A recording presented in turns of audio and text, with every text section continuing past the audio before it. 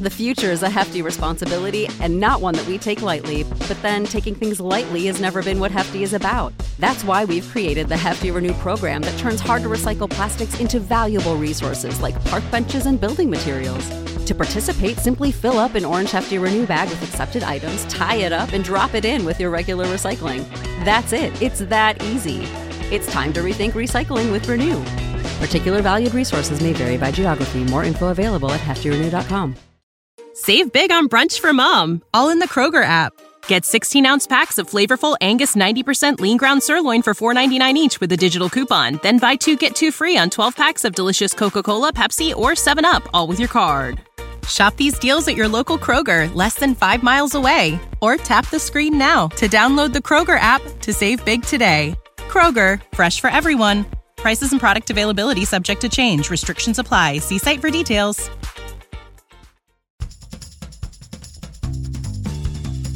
Sometimes the world looks like you ain't ever seen it before.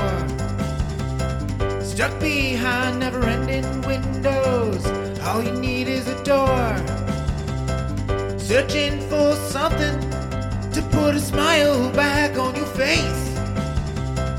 Just remember, in unusual times, it can come from an unusual place. You need a partner for the ride, 'cause everybody needs a Clyde. So set your worries to the side. Just ask, say the word and I'll be there. Just ask, you know the greatest things in life all come in a pair. They say hindsight's 20/20, but that ain't far enough behind me. So if you want the sweetest honey, I think hindsight's 1990. There's no need to pretend I got a hand I can lend, 'cause when you really need a friend, just ask. Shit 90 shows taught me. Shit 90 Shows Taught Me was not filmed before a live studio audience. Do you not want to wait? Neither do we. Welcome back to Shit 90 Shows Taught Me. I'm Jess Sterling, here with my co-host, Sarah Ferguson. Sarah, how are you? Jess, I'm doing good. However, before we start this podcast, I have some new rules for us. Oh, no. Yeah. So we had a little break. So from now on, I don't want this podcast to have any mimes, no magicians, no Barry Manilow, no Elvis impersonators, no motivational speakers, no comedy troupes, no breakdancing, no gangster rap, and no animal tricks. I'm really upset because I had planned like a whole rap song that was gonna happen like midway through, and now I have to cancel it. Yeah, I have some calls to make now. You know. Yeah. I know we think of ourselves as motivational speakers, so it of like. Now we can't be on our own podcast, but it's okay. We motivate everybody to turn us off and go outside. Yes, to go find something else to do. Yeah. They're like, no, I don't want to. They're like, yeah, we really, I think we motivate people to like do better with their lives because they're like, you know what I mean? They're like, do we want to end up like these two talking about Dawson's Creek and other shenanigans? No. Aside from the fact that we're also like, old AF and talking about Dawson's Creek. Yeah, I actually felt very young today because I got to explain to my older coworkers what chuggy meant, and I also got to explain to them bones and no bones. Yes. And I just felt like the youngest person ever. And I was like, I told my coworker, I was like, go home and ask your teenage daughter about bones or no bones. I bet she knows what it is. But also, I heard that like only millennials care about bones or no bones. I don't. You know what? Here's the thing. I don't care because that fucking pug is so cute that I want to die. Its name is Noodle. It? Yeah. So for those who don't know, and if you don't, what are you doing with your life? There's a dog. They're doing Noodle. better things than us. That's what fair. they're doing. It's fair. There's a dog named Noodle, and he's a pug, and he's 13 years old. And his owner every morning and wakes up, and he goes over to Noodle, and Noodle's laying in his bed, and he picks him up, and he figures out, is today a bones or a no bones day? And what that means is when he lets go of Noodle, does Noodle support himself and his weight on his front paws, or does he flop over?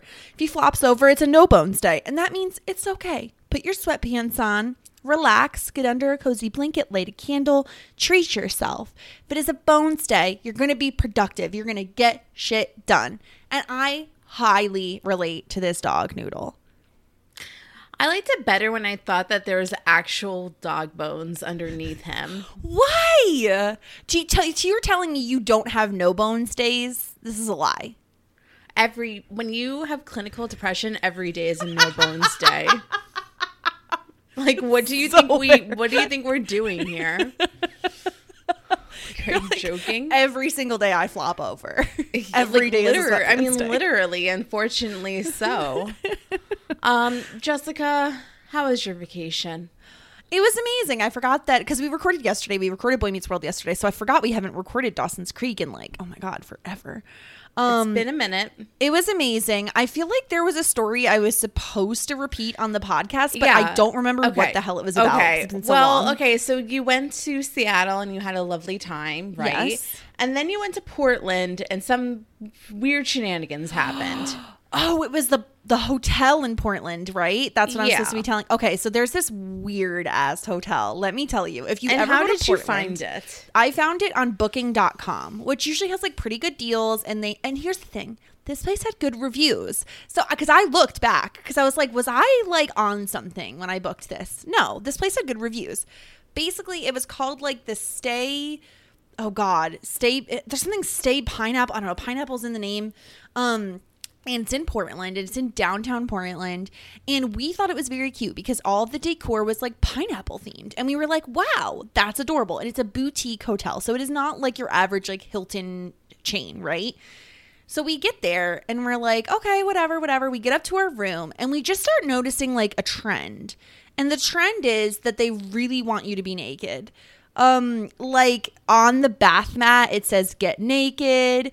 On the do not disturb sign it's like we're naked in here. And like then there's like this whole card, which like I can send it to you, we can put it on our social media.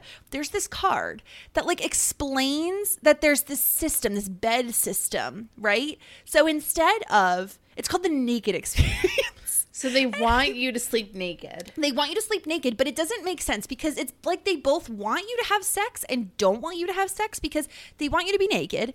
But this stay naked thing is basically like each individual gets their own duvet. So this card that they had showed how you're supposed to make this bed in a very specific way so that you each get your own duvet cover and you're like, I guess, naked.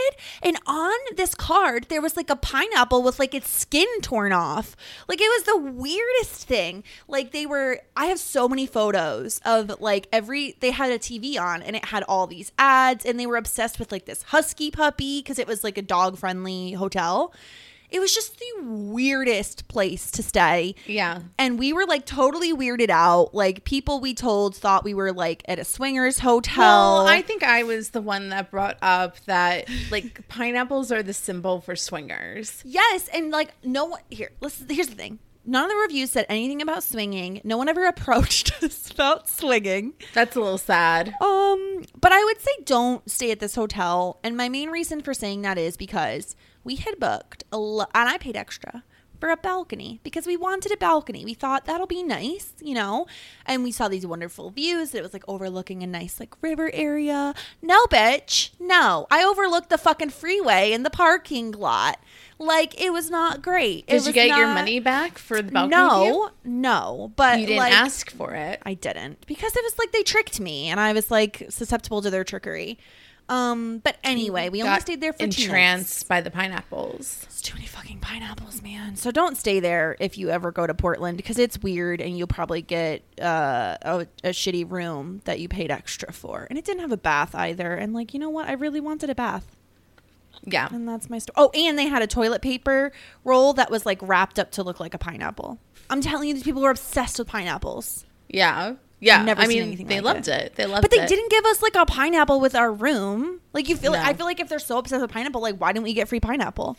That would have come full circle. It would have. Although maybe you're not supposed to eat the pineapple. Like maybe that's what they're trying to tell you. I don't know. But I've only heard good things when you eat pineapple and then have a sexual experience. So. Oh, that's the whole thing with like it tastes good, right? Right. Yeah, so not like asparagus. Aside from that, how is your vacation? It was very relaxing. It was really nice. Now I'm back into the swing of things. It's been too long since I've podcasted specifically about Dawson's Creek. Yeah, it's been a while because last week we had a special podcast, our surprise. So if you didn't tune into that, we are doing a Dawson's Creek drama draft. So we drafted our teams, Team Drums with 3 Z's and Andy's Angels. And we have teams of 5, and we earn points by character actions that they could take. So if you want to check out, we posted how you win points, how we win points on our social media. On Twitter, we posted it. So you want to know how we're doing thus far? I know I said we weren't going to go No, but this is the first one since we did the draft. So I would like to know how we're doing. How's my team looking? Yeah. So, and this is up until this episode. We started episode 4. So we have points from episodes 4, 5, and 6. In episode 4, Team Drums led the way with 8 points, while Andy's Angels was at 6. Ooh. Episode 5, Team Drums got 5 points, but Andy's Angels drafted Joey, and in episode 5, Joey got fired, which means you got 10 points, plus a couple of Jack and Jen arguments and a Joey and Rob argument. So you got Andy's Angels got 14 points. Holy cannoli. That's amazing. Now, in this episode, I decided, or the commissioner decided, not me, excuse me. Yep, the commissioner. Always the commissioner decided that, every time somebody kisses and cries, you get points. Because you know what? Let's just be generous for points here. We like lots of points. I didn't foresee that Andy would also be a crying magnet. There's lots of tears that come out of Andy McPhee. So you gained 4 points from Andy's crying. Yes, thank you, Andy. The what is it? The titular character of my team. Yeah, but Andy. Team Drums. I have a lot of the boys that like to punch, so I got 3. I got 3 points this episode for Pacey punching Rob. Yes. Thank you, Pacey. And we both got 2 points for the Pacey and Andy kiss. Wow. Okay, now, so what do we have totals for who's in the lead right now? So I'll tell you the totals where we're at right now. So as of our 3 episodes, as of episode 6, Andy's Angels is leading with 26 points, while Team Drums is a little behind with 18. Not that bad, though. It's pretty even, considering. Not that bad. Now, I mean, I will have a technical question for the commissioner / us later on in this episode, but we'll discuss. Yeah, we'll get into it. Yeah. So that's where we're at with the draft. We'll check back in episode 10. Yeah, we don't want to do this every single episode. We don't want to bog you guys down with our draft, but just to give a little bit of updates, we'll update on the score in a few episodes. And then once again, our stakes is that somebody is going to have to buy something off of eBay. Yeah. I love steaks. Steaks. Both the food and the other one. I personally don't eat steak. I don't believe in red meat. I try not to. You don't believe in red meat? Try not to. I don't think it exists. Shall we get into Secrets and Lies, season 3, episode 6 of Dawson's Creek? I'm very excited. We're almost, and also we are 6 episodes in, which means, according to everybody that's been emailing us, we are almost to the point where this season is gonna take off. So, like a rocket? I mean, that's what I've heard. Who knows?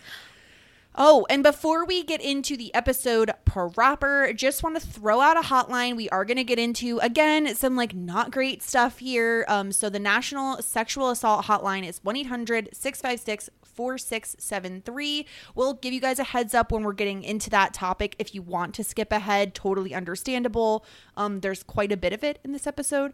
So we'll shout that out again when we get to that part of the episode. Let's start things off. We are at the school, and Jen and Dawson are just having a little convo. And she thinks that she's turning into her mom because this is going off of the whole like Miss Capeside thing. Right. And she's very upset that she's been homecoming queen. She says that she's like sold her soul.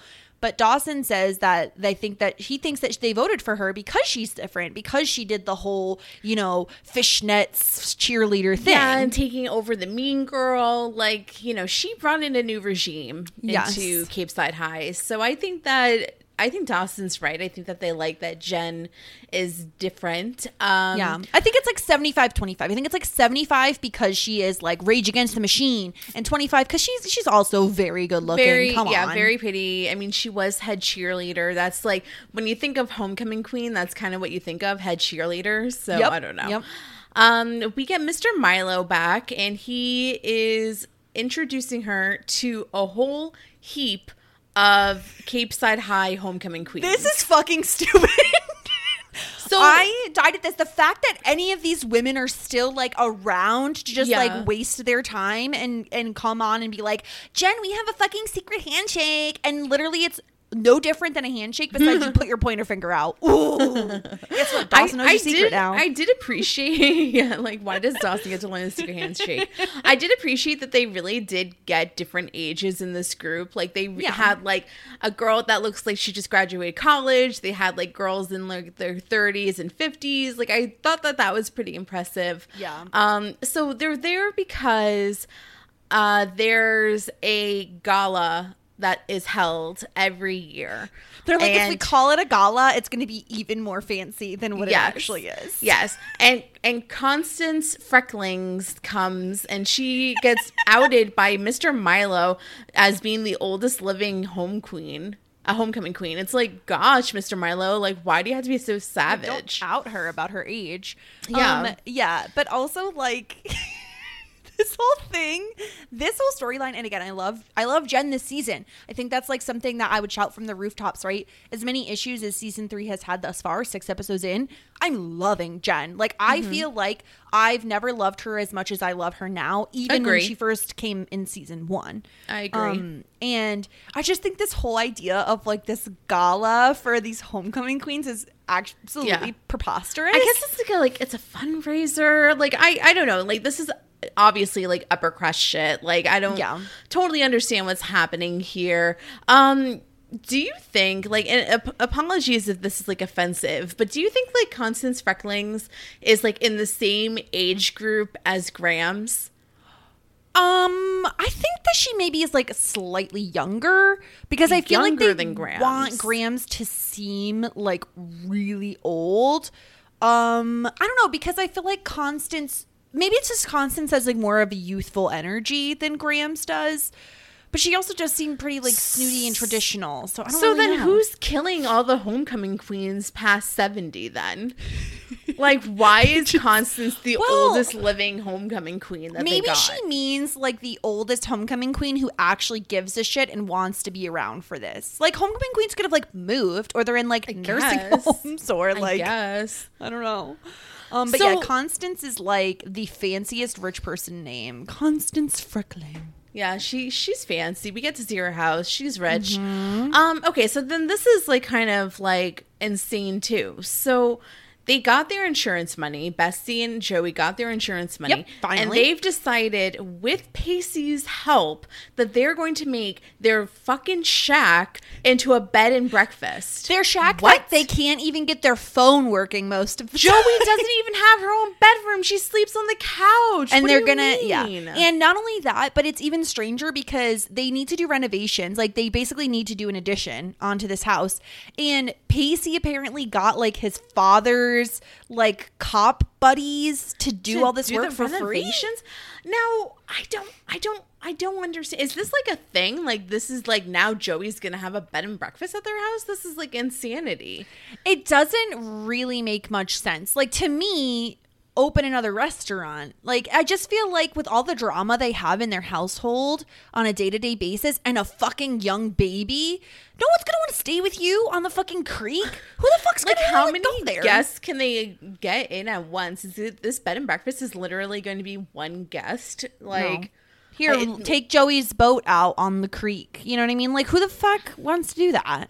This is crazy talk. I don't really know. This is absolutely insane. But Pacey's there to help, and he asks what's going on, like what happened to her like marina job, and that's when Joey like tries to be like really vague and say like, you know, it was just, you know, something happened, like Rob like went out with a girl and I tried to stop it and he fired me, and he's like, well, who's the girl? And at first she like tries to lie, but Pacey can see right through, and obviously She's it's terrible Andy. liar. Very bad liar. And he's obviously very upset about this. Like, he doesn't like it. But Joey says, you know, it won't last. Like, she's too smart. But Pacey just kind of like walks away and doesn't really want to talk about it too much. He's just like, whatever makes her happy. Like, he's feeling very defeated in all of this. Yeah. And it is upsetting to him. But apparently it's been 6 months. So, I mean, if it's been 6 months since she had sex with the random boy at the... Yeah, and she was in there for a few months. So it hasn't been that long since they broke up. 3 months? I don't know. I think a couple, I would say. I don't know. Like, I feel like it's enough time to go on a date, but whatever, Pacey. Oh, no, it is. But I just think, like, he's not over her yet, right? Like, he's not dating. And we saw what happened, like, last time he had, like, a break. He was, like, immediately back on the market, right? So, like, obviously he really cared about Andy in a big way. Yes.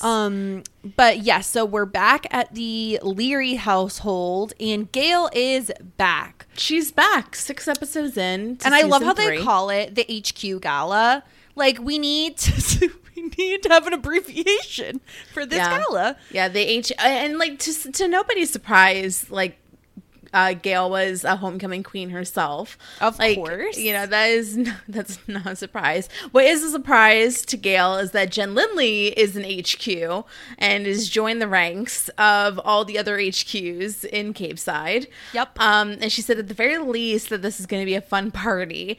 And then enlist Dawson to be her escort to the HQ Gala. Yeah, and like Mitch kind of like, I don't know, is it just me or did he kind of like stomp away a bit? Like, he was like, a bit stompy. Yeah, I said Mitch is a sad sack. Like, I don't know. Like, what, you really want to go to the gala? Like, bring Nicole. I'm sure Nicole can get in. It's kind of infuriating how, like, even when they're like done, they're over, they're done with, we are still getting even the hint of like this drama, you know? But this is all we get during this episode, at least. I mean, okay, so it's a little like bit later, much better. I mean, like they like look into each other's eyes. Exactly, can't complain too much. Bad. Yeah. But yeah, now we're at the cafeteria, and Andy joins Pacey and Joey, who are eating lunch, and Pacey like immediately bails. I know, right? We've been talking about this forever. Like, why don't they just sit together? Well, this is why. Because Pacey just leaves. He's like, "Oh, I have French studying," and she's like, "You don't take French." He's like, "Well, that's why I need to study." And Andy immediately knows that that Joey told Pacey about her and Rob, and Joey has to explain about Pacey helping her with the B&B, and like Joey with like the heat, man, she was like, oh, well, you know, we're living paycheck to paycheck and we're like barely scraping by, so we need this B&B. And Andy obviously knows that she blames her for like getting fired. Yeah, but I just don't understand why Andy would still date Rob after she saw the way he treated Joey. You know what I mean? Like, if that's the way you treat your employees, you're probably not a great person. I mean, like, at this rate, like, she's already making other plans for other ideas. Like, I don't know. Like, I don't think that, I don't know. Who knows what Andy's up to? There's no logic, so we can't really justify what Andy's up to. I think there's one moment in this episode where Andy feels like Andy. I know exactly the moment that you're talking about. And the rest of the time it's like, who is this character? Whereas people like Jen, I feel like they're shifting back in the right direction. Other characters, it just feels like, do you even know this character at all? You know, like, we've seen 2 seasons now, 2 full seasons of the show, and I feel like we know the characters better than the person who wrote some of this stuff. Oh, absolutely. You know, I feel really bad in this episode for Joey, because like there's so many times in this episode where she's just really having Andy's best interest at heart. Yep. And like even defending her, and she wouldn't even told Pacey if Pacey was like, I know you're lying to me. Like, just tell me. Like, Yep. you know what I mean? And even later on, where she really does, like is really looking out for Andy. And Andy's like, you're like, you know, you're telling Pacey blah, blah, blah. And she's like, no, I'm not. I'm just chilling. Trying to get my B&B in order. Come on. So we now go to Constance's house, which is like massive and fancy. And very nice. Yeah, Jen enters. She's just like looking around. She looks at all these photos and she sees this like really nice like gown being made still. At first I thought the purple gown was for her. Like I did too. I thought that like Constance like makes the new homecoming queen a gown every year. I wish she did. I feel like that would be cute. At first I was like, that's so nice. And I thought the whole thing would be like, Jen would be like, I don't want to wear this gown. It's too girly. Like, give me my fishnets. But then Constance was like, don't you like this nice gown that's for me? It's like, what? Yeah, Constance makes them every single year for herself. And she like immediately like yells at Jen. She's like, don't slouch, square your shoulders, face the world. And yeah, she talks about Hank, her handy boy. Yes. Who we find out is actually Henry. Why does she call him Hank? Well, Hank is a nickname for Henry. Is it? I wasn't quite sure if like he introduced himself and because like her hearing aids were like on the fritz. I feel like she was like, oh, your name is Hank. I feel like she gave him the nickname Hank, right? Like that's just how I feel like we get the feeling that like, because he said he's been her next door neighbor, like she doesn't really have friends, like he's been going over there since he was a kid. I get the feeling that she's just gotten to calling him Hank. I don't even know any Hanks. Hank I don't know any real life Hanks. Like Hanks, I know like television Hanks. Is Hank a good name? I feel like it's a good name. Hank is a good name, but like, would you name your kid Hank or would you name it Henry and call it Hank? I don't know. I like Hank. Hank's not. I feel like there's like some like people don't name their kid Hank. Like they should look into that name. But Hank is on the roof hanging the twinkle lights. Yes. And Jen recognizes who Constance is like immediately, right? Like she pegs her right away as someone who's like very much similar to her own mother. Her mom wanted her to be a debutante. And Constance is pretty offended because she is like, all these other girls, all these other years have been so excited about all of this. Like they're pleased as punch to be here. They stand up straight, comb their hair, and wear brassieres. Like, okay, lady, just because she has curly hair doesn't mean she's a fucking mess. Comb her hair. Oh, she said comb her hair. And no, I was like, you comb your hair, Constance. Comb their hair. Okay, but again, I feel like this is a slight against women with curly hair. I don't think so. I just think that Jen's hair thinks it looks messy. Jessica, we know how disheveled her hair is all the time. I mean, sometimes I thought it looked good in this scene, to be honest. I mean, at least she didn't say wash her hair, because then you would have no defense. True, I never wash my hair, so can no, not relate. you. I meant I know, Jen but I'm just saying. Never washes her hair. I mean, I don't either. But yeah, and like, don't tell people to wear a bra, Constance. Like, bras are uncomfortable. I mean, good for Jen to have them sit up high enough that she doesn't even have to. Exactly. And she's not flat chested either. No. As she says, she fills out a sweater. She did say that earlier, yeah. So she runs into Hank, who falls off the roof because there's bees. And surprise, Why are there bees on the roof? Hank is Henry, and Henry and Jen run from the bees. Bees are very scary. I hate bees. Yes, but why are there bees on the roof? Because, I don't know, wasp nests. I guess. It's terrifying. Bees are the worst. Wasps are the worst. All the bees. Well, bees are the good ones. Wasps are the bad ones. I don't know. Bees are like honeybees. Like, you don't want to kill them because they're pollinators. No, you want to kill wasps and hornets. Kill all of them. One time, I was late for work. I had to catch the train, and I ran to my car in my driveway, and out of nowhere, a bee stung me. It's like, fuck you, bee, I'm late. Like, why would you sting me? I'm just trying to catch, like, on a day where you have time, fine, sting me. But not today, bee. I have places It's like, be. And then, like, don't they die? So it's like, was it worth it, bee? I'm pretty sure, isn't their stinger like their penis? I don't know, Jessica. You're perverted. I'm okay. I'm looking this up. Is a bee's stinger? It's penis. That makes Isn't no that what sense. it is? It That says makes no sense. Oh, never mind. I feel like I misunderstood this. I think Now you're embarrassed. when a male bee mates with the female bee, its penis, which is located internally, is everted, and so it's turned inside out during the process of mating. I thought it like fell off when they were done. Jessica. I don't know where we are. Why? I'm never right. Thought I'm right. about two bees doing it. It says a male honeybee is a winged penis doomed to die immediately after losing his virginity. Exactly. What after part they of the fuck, bee they movie die. did they cover this in? Like Jerry Springer is like, not Jerry Springer. If you Jerry know about Seinfeld bees. is like, and then my penis fell off. It's like, what? If you know about bees, let me know. I want to know this information. But anyway.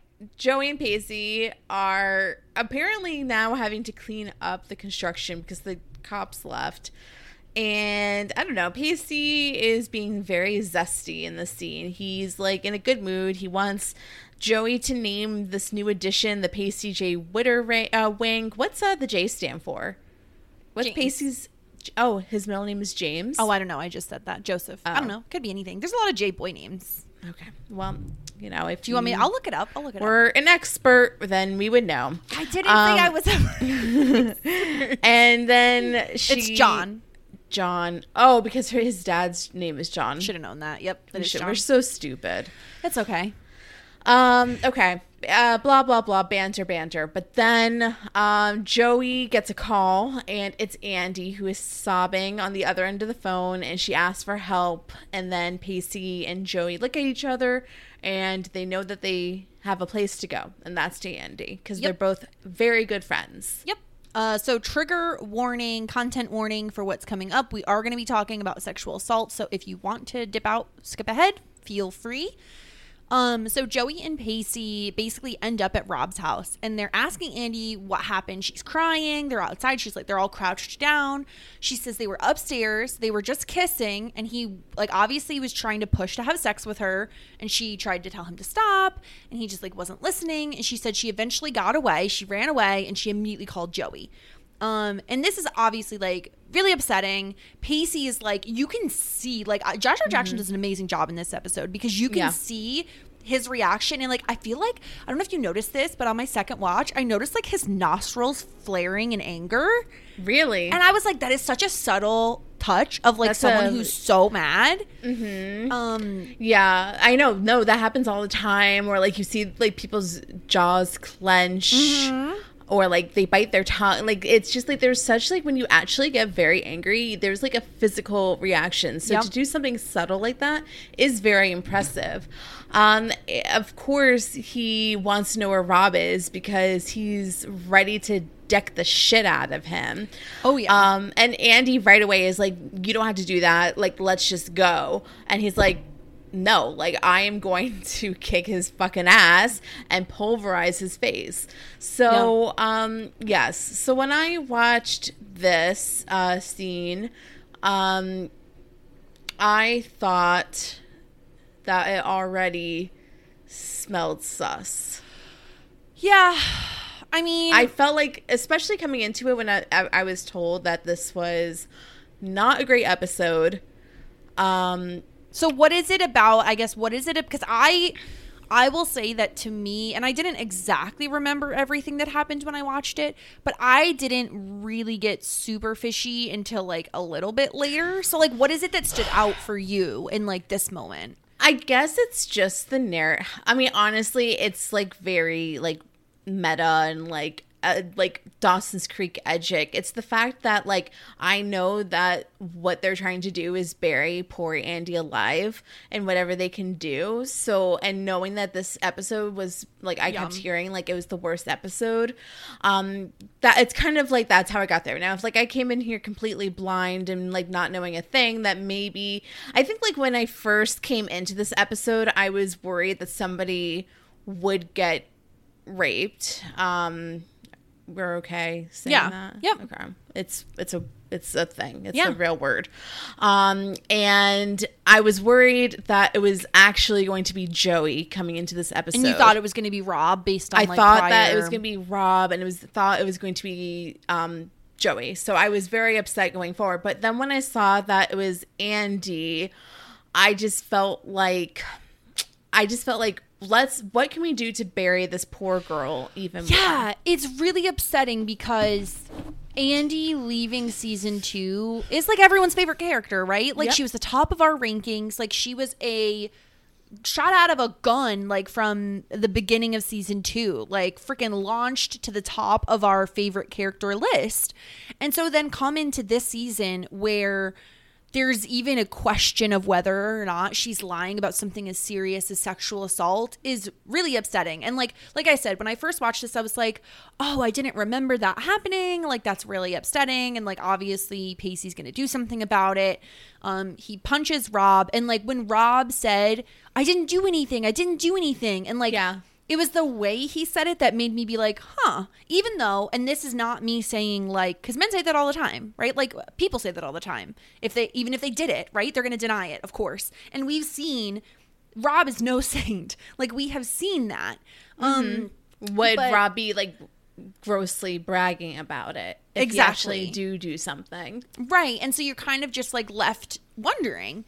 And so obviously Pacey yells at him. He punches him. He says if he lays another hand on Andy, he's going to nail him to a cross.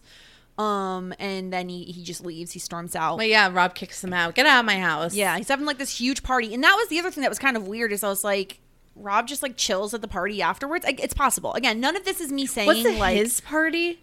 I thought it was at his house. Yeah, it's his party. Right, but I'm just saying it's like weird like you leave your own party. But like, yeah. It is weird. He's like chilling, having a great time, like enjoying himself. And I mean, there are sickos who like that is what they would do after they did something as horrible as sexual assault. Yeah, like you think of like frat party is like that's the kind of horrible shit that does happen. Right. But yeah, I don't know. Like I don't. It's not like the whole thing is that like. I fully believe in believing women, like, all the time. 1,000,000%, yeah. So, like, my automatic response is always, like, I believe what the woman is saying. You believe like, Andy. I would, if I was Joey, I would act like Joey would. Like, I would totally believe Andy, like, without a doubt. Mm-hmm. And even if Rob came around to my house and started ranting, my automatic response would still be, I believe Andy. Yeah, which get is the fuck Joey off my does. property. Who are you? Yeah. Yeah, exactly. Especially with like Rob's past, which was, you know, she literally says later in the episode, like, you know, you draw the line in the sand. Like, you like flirting with me every single day, even when I tell you to stop, is not that far away from what Andy is accusing you of. Yep. So I'm not surprised that like it would be easy for Joey to believe what Andy is saying. So. Of course. And like Joey and Pacey are so supportive and right there for Andy and get her out of that situation. Yeah. But let's get into Henry and Jen a little bit. Yeah, they're hanging out in this giant greenhouse. I knew you would love this scene. He's like beautiful, naming all these Latin names for flowers. Yeah. She's an orchid enthusiast. Yes. Miss Freckling. Which orchids are extremely hard to take care of. So it's and they're beautiful too. They're like very expensive too. And so it's very impressive that she's able to like breed them and keep them alive because I can't keep alive orchids. So Henry loves plants too. Who knew? And I love how he knows like all the names and then they get like flirty with like plant names. Like I thought that was cute. This is like Henry's best episode so far. Simply because we learn more about him other than he's obsessed with Jen and like plays football. And like we actually get like background information on his childhood. He's always lived next door to Constance. And because we get the way he relates to her, it really fleshes him out. We see him as more an empathetic character because she has no kids, no relatives. Like he says, I've always lived next door to her and I think I'm probably her best friend. Like she doesn't have much going on besides this gala and the orchid situation. And so again, like we see, like Jen has him pegged. She says, stop wearing your heart on your sleeve or you're going to bleed to death. Like, he is a bleeding heart. He cares about people. He's an empath. He's a real sweetie, this kid. Like, he is. When he finds the right person for him, like, I mean, the girl is going to be so lucky. Yeah. A real sweetheart. And he tells her that, like, Miss Freckling was really looking forward to meeting Jen, and like it's basically like what she lives for. And I feel like that makes Jen like soften up a little and be like, okay, like I feel bad, like this is like literally what she looks forward to, and I come in being all sour. So I feel like that changes her mind a little bit. We get Andy, Pacey and Joey are back at Joey's house, and Joey's trying to convince Andy to go to the police station and file a police report about this. And Andy doesn't want to. She's like, well, actually, he didn't really do anything. Like, we never really got that far. I stopped him before he did. And Joey's like, well, then please stay with me tonight because I don't want you to be alone. Amazing, supportive, fantastic Joey, spectacular. Yep. Love to see it. Andy's like, no, like, I don't want to. And then Pacey's like, I can take care of this. Because of course Pacey will take care of this. Because he also, I think that Henry is more of an empath, but Pacey's like that too. He wants to take care of people. Yeah. He wants people to feel love and supported. I think that if Pacey grew up in a supportive, loving household like Henry is, I'm assuming we don't know Henry's household situation, then I think that Pacey would be like as mushy as Henry is. I could see it because he's a little bit more jaded than Henry rough is. Around the edges. He has he's like a hard home life. Yeah. And so he offers to take care of it. And I think this is kind of the first moment in the episode where we're supposed to start getting a little bit suspicious. Again, this is all very icky to me, but we're supposed to start getting a little suspicious because immediately when Pacey offers to help, she's like, oh yes, great. You know what I mean? Like, it's a little weird. Especially I don't know. I don't want to try to judge anybody. It's just like strange how this whole scene happens. And then we're back at Constance's house. And did you notice Jen and Henry were holding hands as they come back inside? And I'm talking like fingers laced, bitch, not hands cupped.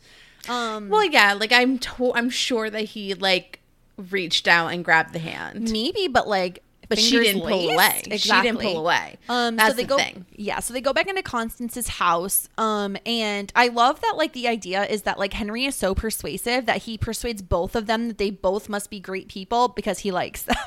I mean, yeah, he's like, you know what? Like, I like you and I like you. So you guys have to like each other. Yeah. And basically, like, he gets Jen to agree to, like, participate in the gala, and for Miss Freckling to like, you know, be negotiable about it as well. So he like mediates the party planning. They're the PPC. They're the newest PPC.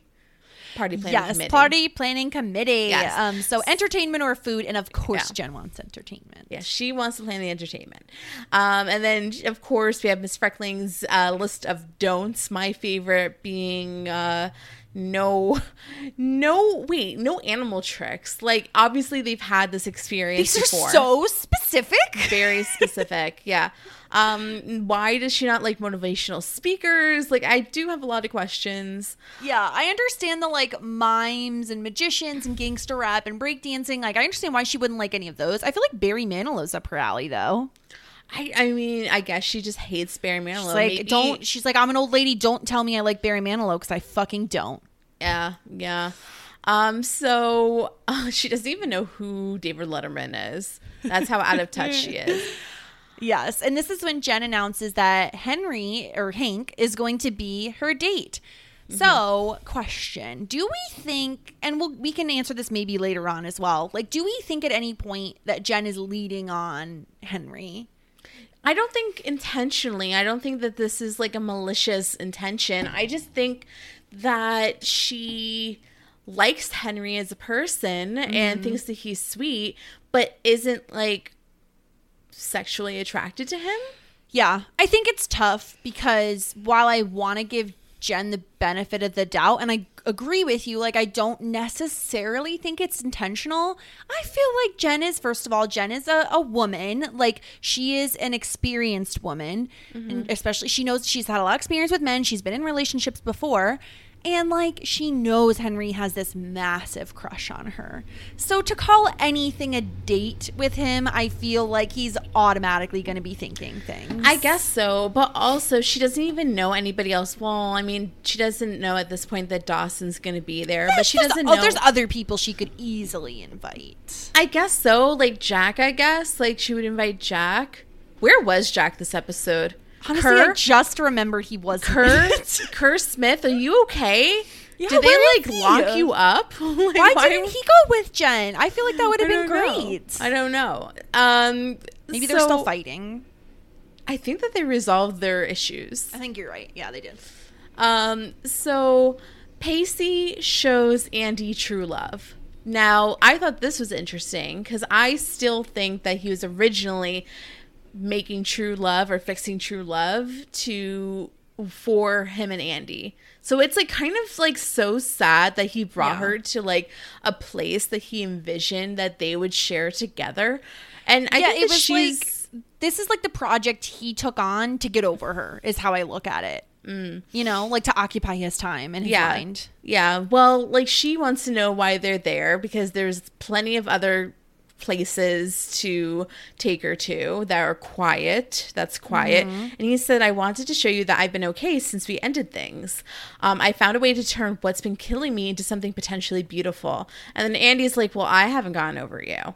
And he goes, you will, McPhee. And I feel like that is this whole scene. It's like, I don't know. Once again, if you've ever been in a situation where you're in a broken up relationship and you're still talking to your ex and you're in an intimate setting like this is how these conversations go because there's a part of you that just want to go back to how things used to be because it's comfortable. Right. And because you remember the happy times, right? Exactly. Yeah. Exactly. So there's still like a bit of like sexual tension. There's still a bit of emotional tension. Like these are definitely how this conversations go. And like the second that somebody like calls you by your old nickname or says something that they used to say, like your heart swells and it's very hard to not get like lost in the moment.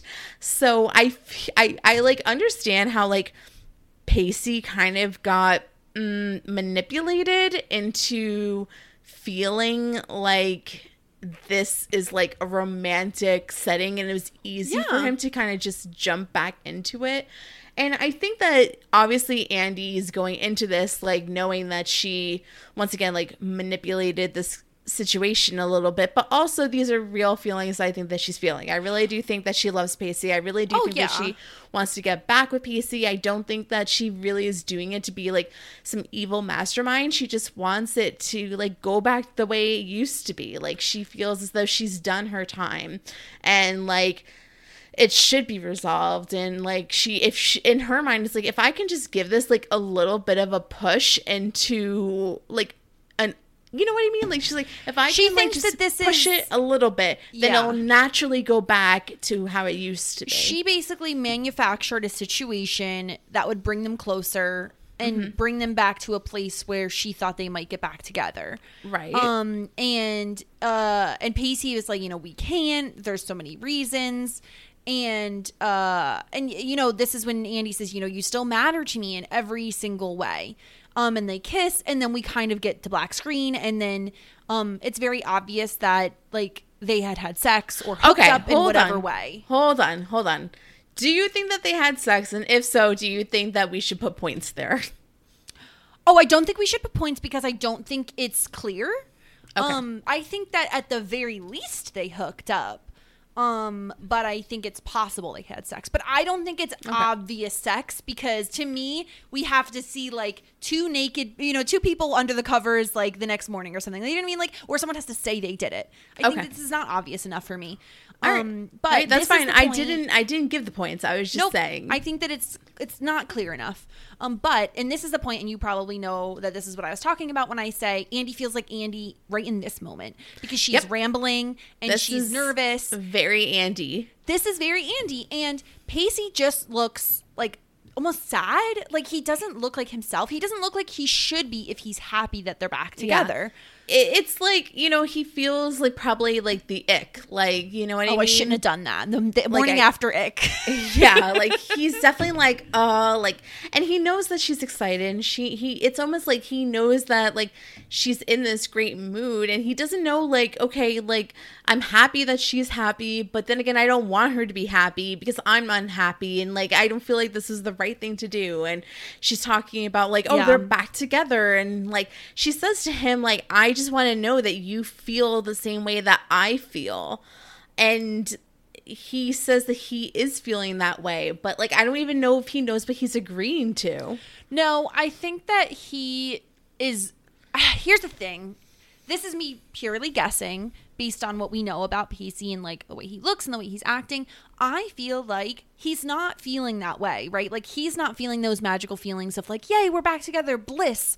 I think he feels like, I miss Andy, you know, maybe we should get back together. Maybe enough time has passed. Maybe I'm over it. But even if I'm not, and I don't want to let her down, especially considering what she went through last night, right?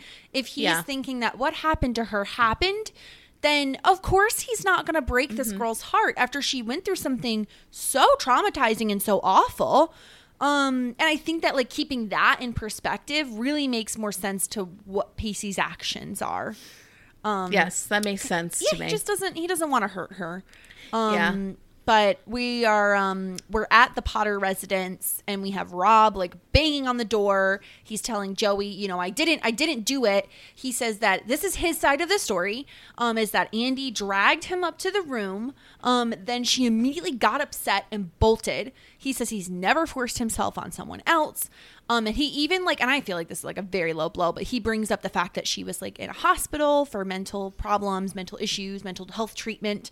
And you know, Joey is pissed, as she should be, like you were saying before. My reaction would be very similar to Joey's. Like, she's like, you hit on me every single day. It's not that far away from sexually assaulting somebody. It was unwanted advances. You were my boss. It's inappropriate. I she love shuts him out. Yeah, I do too. Joey's spectacular. Like, she shuts him out. She doesn't want to hear it. Even if like, at this point when she closes the door, she just like thinks like, is there any truth to this? It doesn't matter because she doesn't want to hear it from him. Like, exactly. And then she does the respectable thing is like, I'm going to go to Andy and tell her the truth instead of being like giving him like an ounce of her time. Exactly. She doesn't give Rob any time at all. And on top of that, I do feel like and we'll talk about this in a little bit, but she does handle things with Andy quite delicately, in my opinion. She as tries. Delicately as you can. As delicately as Joey can. Exactly. And Joey is not delicate. Never delicate. No. But with Andy, she does a spectacular job, in my opinion. Yep. It's like gala time. Gala time. We immediately find out. So Gail and Dawson are there together, and we like immediately find out that Gail was like fired in Philadelphia because she looks too old. What? Like the public felt like she was too old to identify with. Give me a break. The only old people watch the news. And Gail's hot as shit. Like, what are you talking about? Yeah, and I named these two people. I couldn't even remember their names. I named them Neil and Angelica, and I just said, fuck you, Neil and Angelica. I don't even know if that's their names, but I don't care because they're trash. Yeah, no, they fucking suck ass. Yeah. So Dawson is really surprised, and he's like, why didn't you tell me this? And she's about to explain, but then Jen comes in like the craziest outfit with Henry. They're both like dressed up like pirates from a pornographic movie. Like, what the actual F? Miss Freckling is like pissed because she's like, this is not suitable attire.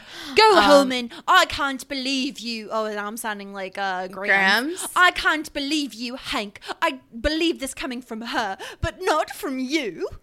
Yeah, so, and then they go, well, you haven't seen anything yet. And then a bunch of drag performers come in, and apparently that's who they hired for the entertainment.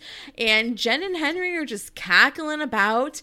And then, I don't know, like, this is it. Like, this is the entertainment. Miss Freckling is shocked. She needs to sit down. And I was like, what in the world is happening in this episode? Like, when did we get drag performers in Dawson's Creek? Yeah, this was like, here's the thing. I loved this from Jen. This was like very fun. It was fun. It was just very out of left field. It was out of left field. But I think when we hear from Jen later, like what the whole game was with it, it makes sense, right? She's going to shock and awe. That's the goal, shock and awe. And she does. Because Constance is like, what is happening? She says shit that is, again, not okay to say in 2021. But she is like, what is going on in my household? And you know what? Constance, you didn't say no drag queens. That was not rules. On the list of no's, but guess what? Next year, that's going to be on the list of no's. Yep. That's good. Well, who knows? Because she was having a good time by the end of the night. She was. Yeah. So now this is the scene where Joey went to Andy's, where Andy breaks the pasta, which I feel like any Italian would be very offended by. Just wanted to point that out. And she asks if Andy told her dad about the Rob situation. And she says, why would I? It would only upset him. It's not like anything big happened. And, Joey's like, he could have hurt you. Like, you could have been in, like, a really bad situation. And she's just, like, she gets so defensive. And she's like, well, what do you think? Like, I cried wolf or something? And Joey's like, no, but I do have to tell you something. And she says that Rob stopped by her house and told me his side of the story and claimed his innocence. And then Andy gets even more defensive and is like, I can't believe you would listen to that scum. And she's like, it's painful because, like, Joey is just trying to do her very best to be a good friend to Andy. Yep. Yeah, she's just saying, because Andy's like, oh, I'm not saying I cried wolf, if that's what you're saying. And Andy immediately jumps to the conclusion that Joey believes Rob.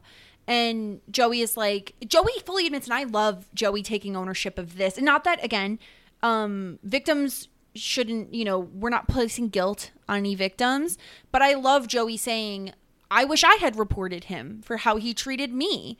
I just like her saying that and kind of recognizing that, like, yeah, this was a problem. I recognized it. I didn't do anything about it. And again, she's a victim. It's not on her to speak up. People handle things how they can handle them. And Andy, and this is when it gets just so bad. And I kind of hate that the show doesn't, like, they go like the 80% of the way. Like, they obviously want you to know that Andy faked all of this without actually saying it. And it's kind of frustrating, honestly, because I feel like, as someone, and like you said, we believe women, as someone who believes women when they speak up about these types of things, it's really awful to watch, like, someone lie about it and then we believe it to be true, and then we get, like, it turned on its head for us. Right, yeah. And of all characters, it's Andy that it's happening to, that's doing this all, and it's really upsetting. And I totally could understand if someone couldn't watch this episode because of it, because this, to me, and I really like as much as I think the homecoming stuff is stupid, like, I thought the gala was actually a fun part of the episode. But this part of the episode is just awful to watch. Just because Andy says, maybe this happened for a reason. Pacey and I are back together and everything can go back to the way it was. And, like, that's all she needs to say for Joey to be like, oh, like, that's what's happening. But she's still there for Andy, of course, even after that. Like, she fully, you have to expect that she fully knows, like, but she still's like, you're still a good person, like, you're still, like, in a way, it's like, Joey's never had a friend that's a girl. Like, she's never even had that many friends. Like, so it's like, but she's a loyal bitch. So, like, when she's in your corner, she's in your corner for life. Yeah.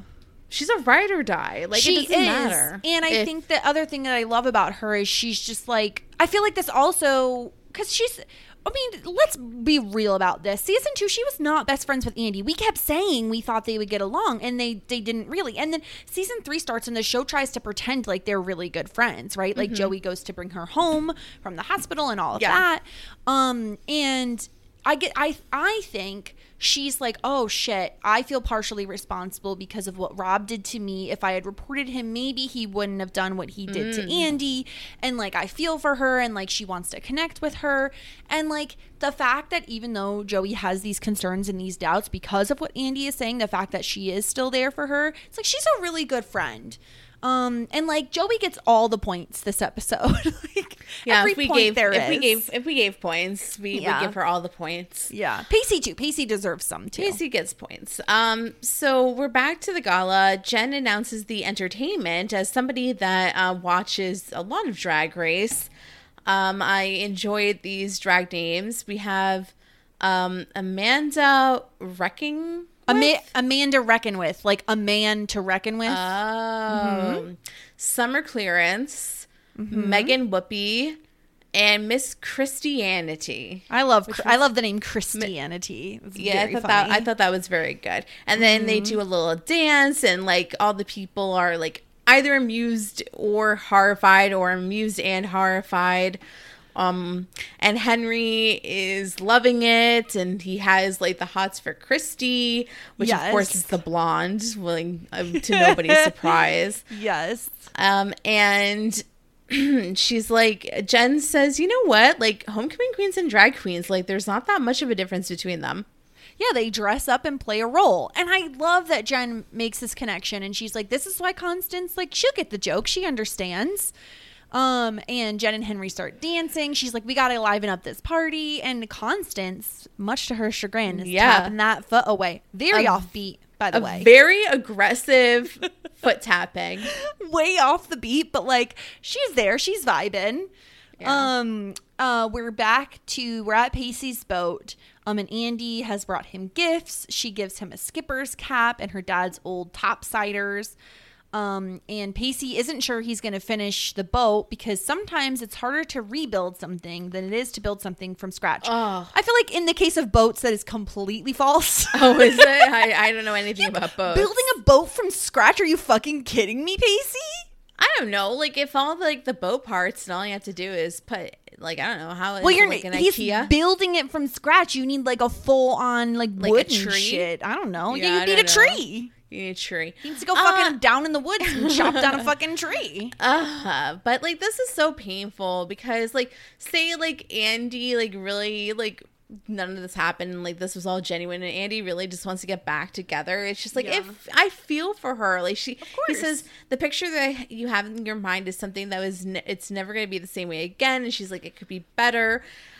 Depending on how damaged it is. And he says that their relationship is totally totaled. And it's like, I don't know. I kind of feel for Andy in this part, like, you know, assuming that, like, I don't know, she was actually being 100% genuine, because it's like, I don't know. I feel like people deserve to be forgiven or given a second chance. I know, like, I'm a fool, but no, I think here's the thing. I think that, like, if you take away the part of, like, Andy lying about all of that stuff, her feelings for Pacey are very genuine, and I believe that everything she's saying is true, right? I believe that, like, the reason she did what she did, which is awful and horrible and no one should ever do, is because she missed Pacey and is because she loves him. And she can't accept that it's over between them. And Pacey says, you know, last night was a mistake. And Pacey or Andy saying that it was the first day she's felt really happy since leaving the hospital is kind of truly sad. Like, it's really so sad.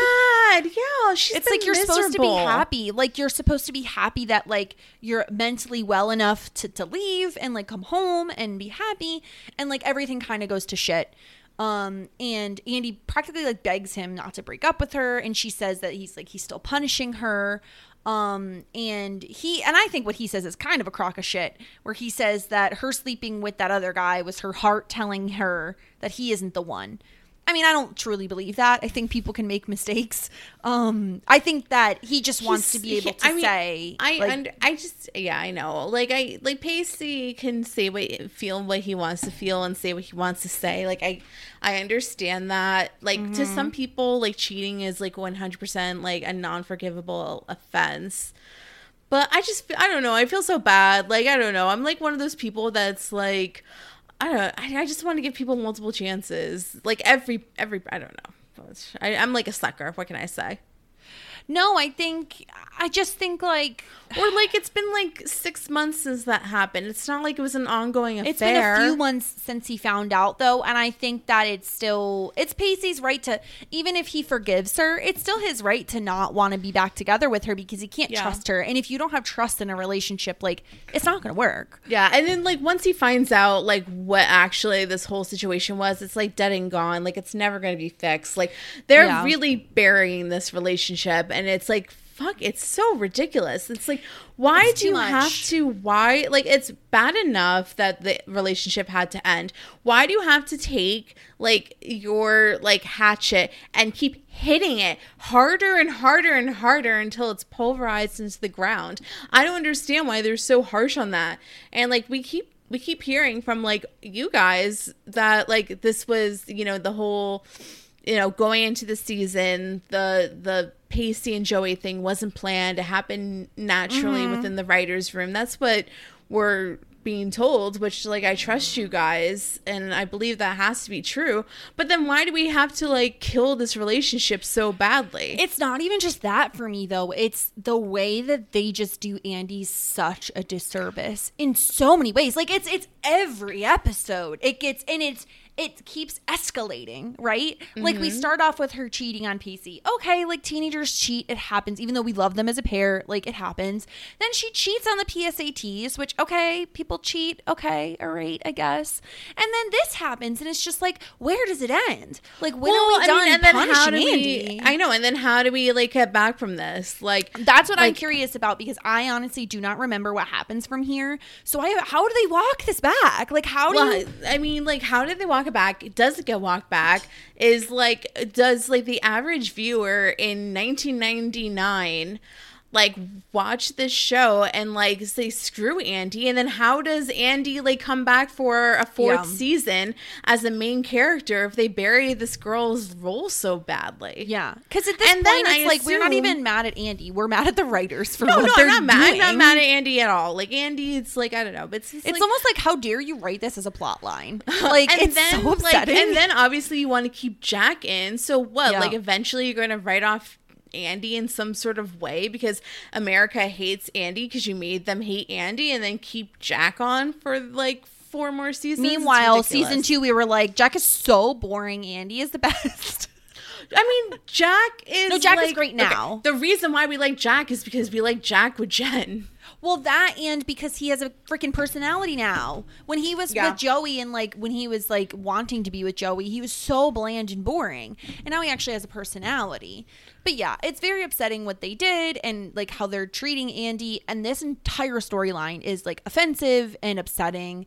And I could understand someone just turning their TV off and like refusing to watch going forward. Like, how would anybody like honestly, like obviously the cast at this point, I think, walked off. Like, this was probably the episode that like this isn't changed. This is not even the episode. I don't think so. I think it's either 7 or 8. I'd have to look because I'm pretty sure I know the plot line that caused that to happen, and it hasn't happened yet. You gotta be kidding me. I know. So we like, but like, how does like the average viewer in 1999 like go like, okay, I'm gonna just like tune in next week and it's gonna be so much fun. Ridiculous. So whatever. Not poor Andy, but like poor these people. Poor Andy as a character that they just continue to do this. Yeah, she's devastated by this interaction, and Pacey basically shuts the door. He's like, this is not right. Like, we're not right for each other. Mm-hmm. It's done. Like, it is what it is. Like, and so then and then we get like a hard left turn to everybody doing the conga line. It's like, because why not? Ridiculous. Jen is with Miss Freckling. Miss Freckling is happy, and they apologize to each other for judging each other. And then she goes, the only last thing that I want to talk to you about is Hank. Hank adores you. Hank's in love with you, but you're playing with his heart, because I can tell that you don't really love him back. And she's like, you're right. And then she goes into this sad story about how she had a beau once. He was an heir to a mattress fortune, a beautiful man.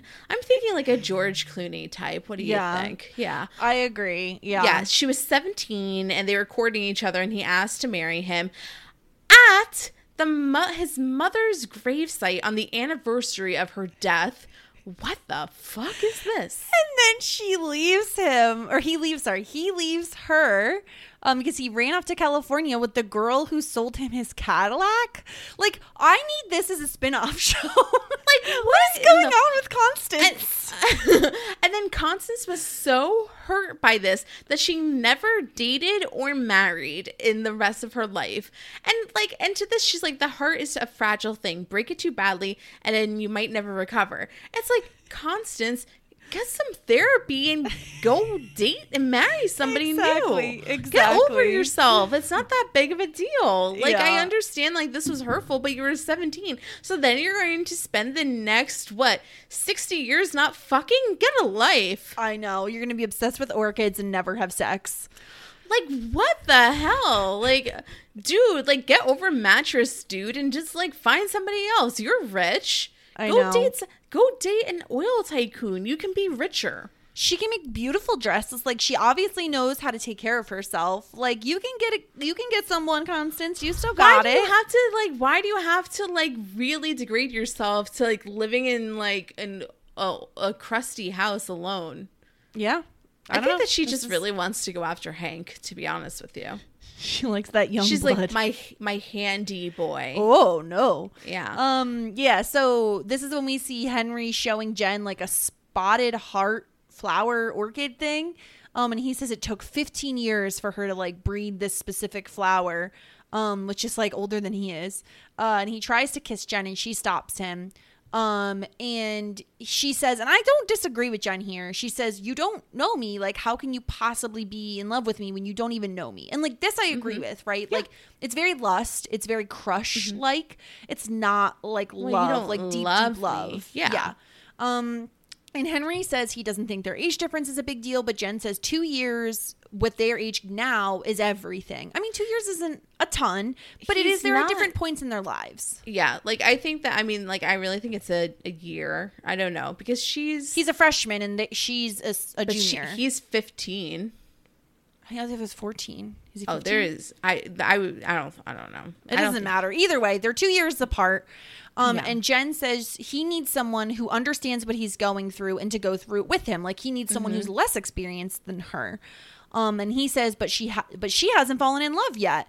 And so he says, because of that, everything that you think about love is questionable, which, like, okay. All right. Go off, Henry. Okay. Yeah. Sure. And Jen, which I do love this line from Jen of, until I can look at myself without judgment or condemnation, I'm not ready to be with anybody. And like, fair. Like, you need to love yourself. This is like RuPaul, right? Like, you need to love yourself before you can love anybody else. Like, you need to be accepting of who you are before you can put yourself in a relationship and care about somebody else. Like, that is 100% true. And Jen really needs to hold that advice to heart. And I feel like she's making moves in that direction. I think so too. Yeah. I think so too. So she says that by the time you get to my age, your heart's going to be like broken 100 times. And he said, you just broke it the first time. Okay. What was it? I thought we had a closeness. Thought we developed a closeness. Jen.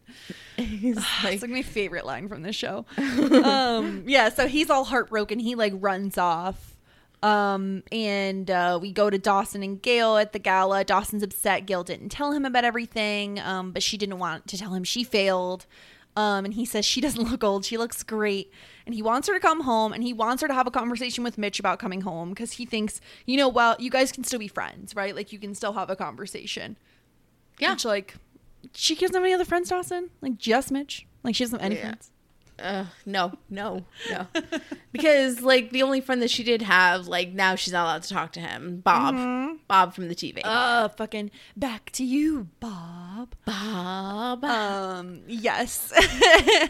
And then we're back at the Potter residence. This is the Andy and Joey scene. So Andy is really upset with Joey for telling Pacey about Rob.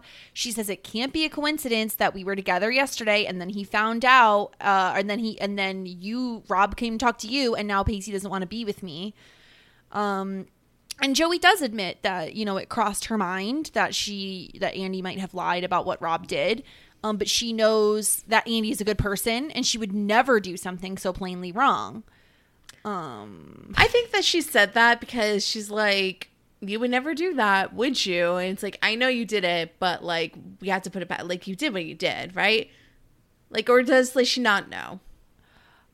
Does Joey not know? Does Joey know? For sure. I think Joey doesn't know at this point in the conversation, but I think as soon as Andy says that Joey doesn't know her and doesn't know what she's capable of, I think then she Joey knows probably for sure. knows. Yeah. So you don't know what I'm capable of. When I set my sights on something, I can't stop. And Joey says, you're a stubborn and determined person. There's nothing wrong with that. And Andy says, like, I got blinders on. I can only see what's in front of me, and somehow the edges get blocked out somehow. And she's like, I'm talking about Pacey. I love him. I need him. And the truth is, I don't know what the truth is anymore. And at this point, Joey has to know. And she consoles Andy anyway. Yeah, exactly. And hug. I think, she gave her, like, some side hug action. I don't think we've ever seen Joey give another person a hug. Her father, maybe, but like a friend, probably not. I don't even know if I've seen her hug Dawson. I don't know, but I think that, like, this is what makes Joey so great, right? Is that even though she knows Andy is lying, she can still tell that, like, Andy's in distress. Like, you don't do something like that without having serious issues, right? Like, you don't just lie about something like that unless you're either a sociopath or you're having some serious problems. Yeah. And I think that's, you know, Andy. I mean, let's look at Andy, right? Like, she goes into a hospital because she's having mental health concerns. She gets out of the hospital, immediately breaks it off with her. Like, she gets broken up with by her long-term boyfriend, and then things just, like, go downhill immediately. So yeah, she's going through a rough time, and Joey is wonderful at consoling her. Yep. And then we see kind of like a montage. So we have Constance hanging out with the drag queens, and Jen joins them. It's very fun. Henry's like brooding by the docks, because that's where everybody broods, is by the docks. Mitch and Gail, they're like talking by like firelight. They're on the floor of their deck. Bitch, how many chairs do you have around your fucking house? Why are you sitting on the floor? I don't know. Oh my gosh. Pacey is sanding True Love. Yes. At all hours of the night. And then Joey is still consoling Andy and giving her like a hug, and they like head to head. Yeah, head to head, head nod. Yeah. So this, I mean, obviously this episode isn't my favorite. It's like really tough to cover it just because it's pretty offensive in a lot of ways. Like the fact that they would even do a storyline this is really upsetting. And again, I just want to give out the number one more time for the National Sexual Assault Hotline if you need it. 1-800-656-4673, available 24 hours. You can call and talk to somebody. I really hate the storyline. I really hate that it's Andy that has the storyline. Mm-hmm. It's really upsetting. Like, I don't even want to know how this is going to resolve. Like, I want to move on from it and like hope that it never comes back up again. I don't think we'll be that lucky though. I just don't know how we're going to get away with like this not coming out. Like now there's a couple of things that are really like below the surface that could come out at any time, and it's going to be interesting how we how we maneuver in the next few episodes, like what's going to happen, like what are we going to focus on. I thought this was going to be like lead right into the Eve stuff, with the revelations that we got in the last episode, and I thought those were the secrets and lies, but we get totally different secrets and lies. So I don't know like where they're going to go. And then of course like there's this like whole thing like after episode 7 or 8, like it totally changes direction because of the showrunner thing. Yeah. So I feel like these next few episodes are so critical as to like what we're going to cover, what we're going to talk about, like what's happening. Like it's such a mystery to me. It's like if we get like a new showrunner and everybody hates the storylines, like are they just going to like wipe the entire slate clean? Like is that how drastic it is going to be? Like what's the cleanup look like? Yeah, there's so many things up in the air, I think. And the funny thing is this next episode, I actually remember just based on the name. And it kind of comes at the perfect time for us, because it's called Escape from Witch Island, and we are covering it right around Halloween. Wow, look at us. Look at our timing. Look at us. Should we like release it on Halloween? We can. We could do an early release. Is that crazy? Would people like that? Is that nuts? I don't know. I don't know. We'll think about it. But Escape from Witch Island is next. I remember this episode. Escape from Witch Island. Yes. Spooky. Okay, so this is going to be a theme episode.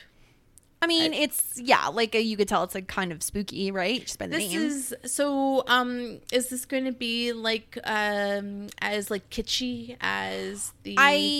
I want to say it is a little tropey, but I feel like it's going to be, I mean, there's a low bar, but I think it's going to be better than the last one we covered.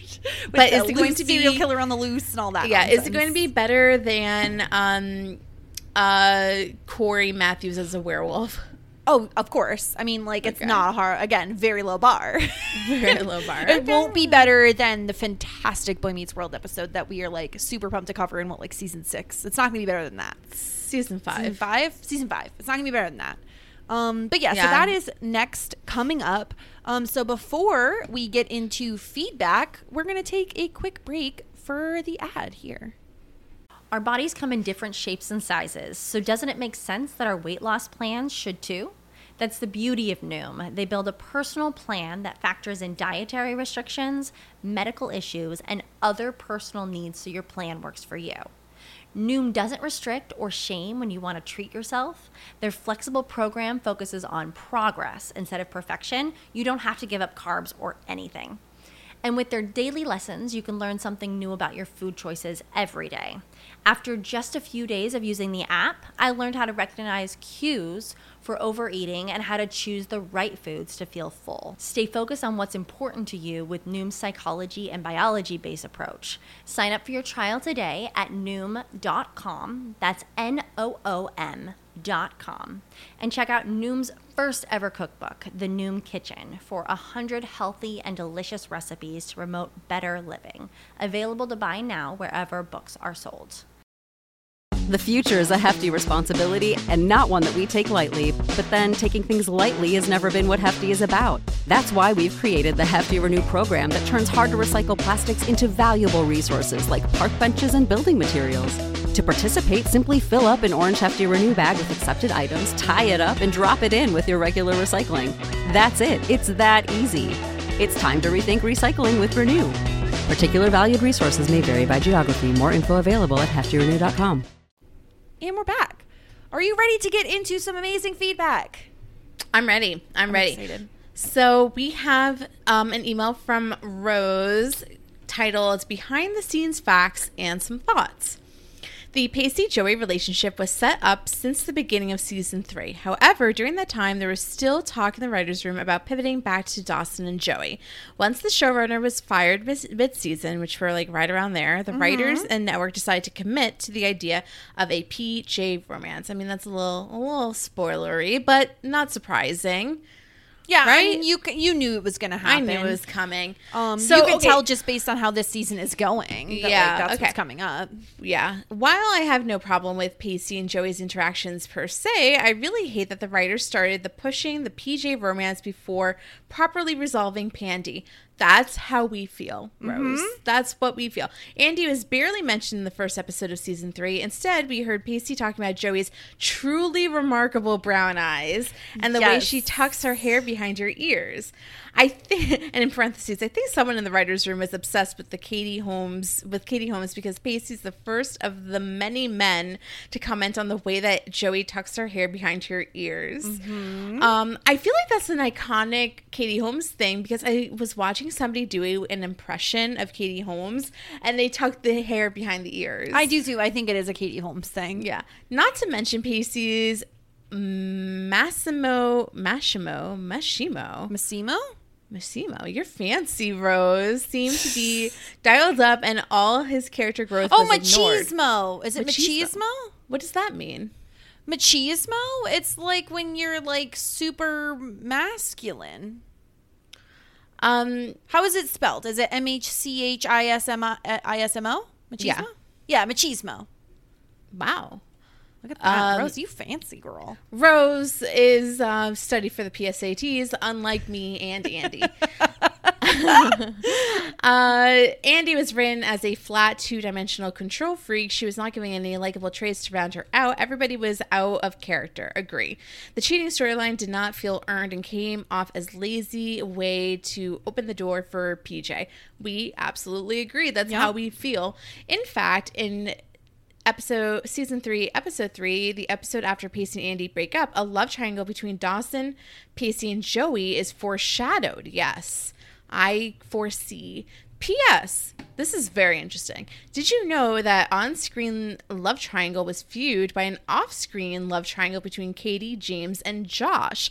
Katie dated James very briefly before falling in love with Josh. Michelle Williams confirmed it in a Howard Stern interview, and she sent us a link to the interview below. Ooh, we're going to watch that later. We'll tweet that out. Fun. That is saucy. I never heard that. Have you ever heard that, Jess? I knew the Joshua Jackson thing, but no, I didn't know that. That's fascinating. But James and Katie? Ooh. No wonder things were so spicy on set. Well, didn't they say that like Josh and James were like actually having real beef too? Yeah, but I thought it was just like they're two teenage boys. Like I feel like it probably. I think they were probably fighting over Katie Holmes. Probably. Okay. And we have 2 voicemails today, Jessica. Yes, we do. So the first one is from the amazing Temmie. We get emails from him often, so I'm super excited to get a voicemail from him. Here is Temmie. Hi, this is Temmie. If you're going to be a wide deceiver as opposed to Jack's wide receiver, which I don't recommend, by the way, realize how much work it's going to take. Set up a bulletin board in your room. Have some briefing book binders a la Leslie Knope. Andy, you have to keep track of your deceits better if that's what you're going to go for. A wide deceiver instead of a wide receiver. Temmie, that's just like a dad joke. I love that for you. I know. So thank you, Temmie. We love getting your feedback. And then we also have a second voicemail. This is from Dirtbag Kelly. So here he is. What are you doing, Pacey? Pacey, what are you doing? You're going to take Andy to the boat. You're going to touch her face. You're going to let her kiss you. Yeah, you are. And then, I know it was off screen, but you did it, didn't you, Pacey? We know you did.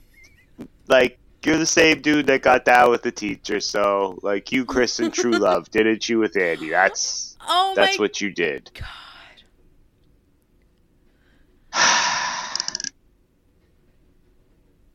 I mean, you... Pacey, what are you doing? And then the next day, you're going to give Andy that speech. Like, it has been 6 months, bro. Like, maybe it's time to, like, let it go. Like, you could forgive her. She did make a mistake. It's not that big of a deal. Anyways, Henry was pretty good this episode. It was Henry. Kind of a decent episode, I guess. I don't know, Miss Freckles or Friendles or whatever her name. She was jamming at that concert, I guess, and she was having drinks later, so that was kind of fun. November 10th, 1999 air date. Thank you. Till next week, ladies. Oh my gosh. Thank you, Dirtbag Kelly.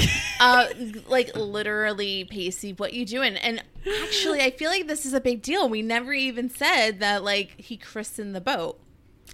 Well, because it was still questionable whether or not they did. But I suppose they could. I feel like christening the boat's very exciting.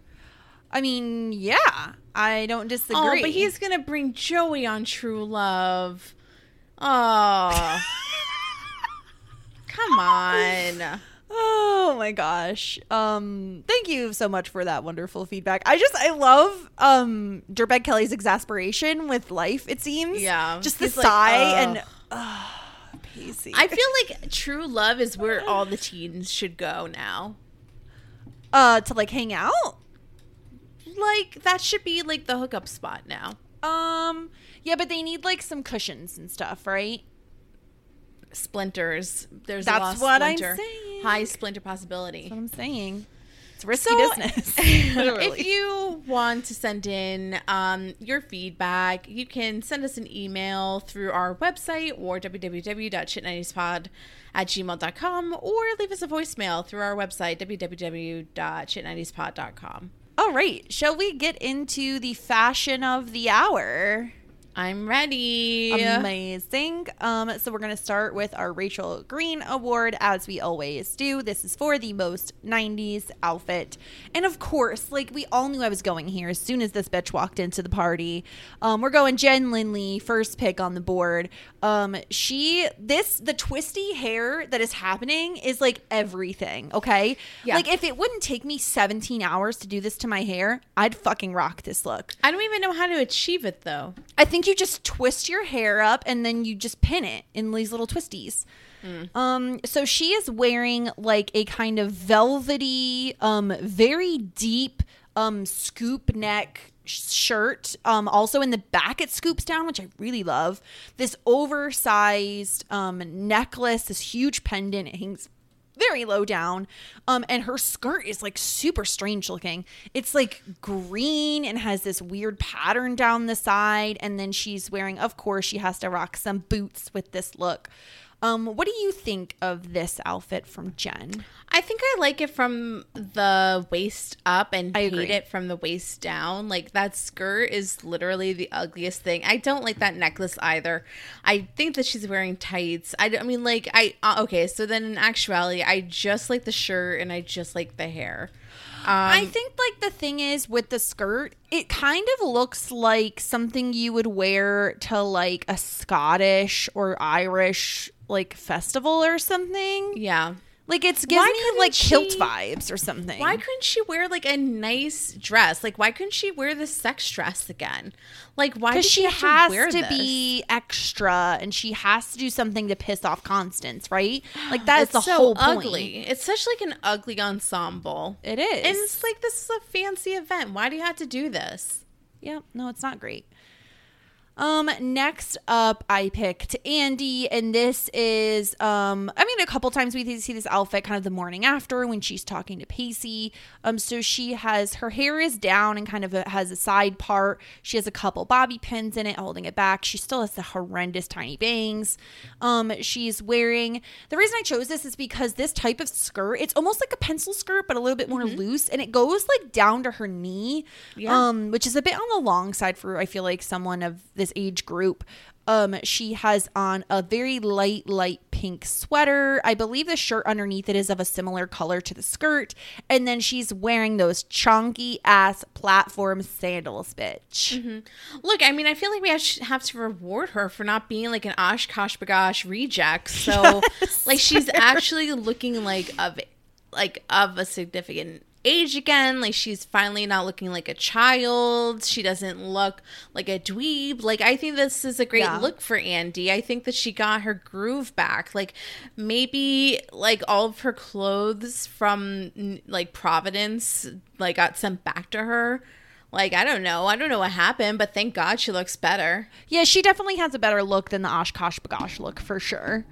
And finally, I did struggle a bit with this episode in finding 90s outfits. I honestly thought there were more timeless outfits. But the last 90s outfit I have is from Joey. And the reason I chose this outfit, this is when she goes to help out Andy and also when she's like having lunch with Andy and Pacey. She's wearing khaki pants, which are very 90s. She's wearing like a blue, kind of like a Henley looking type of shirt. Like it has some buttons down the front. It's very like baby blue light. And the sweater she's wearing is the reason I chose this outfit. And it's because it's one of those like hunter green, like mountain sweaters. She loves to wear like these like Christmas sweaters. She really does. She loves what you would call a crusty sweater. Yeah, it definitely looks very crusty. Yes. I want to give the award to Andy this episode.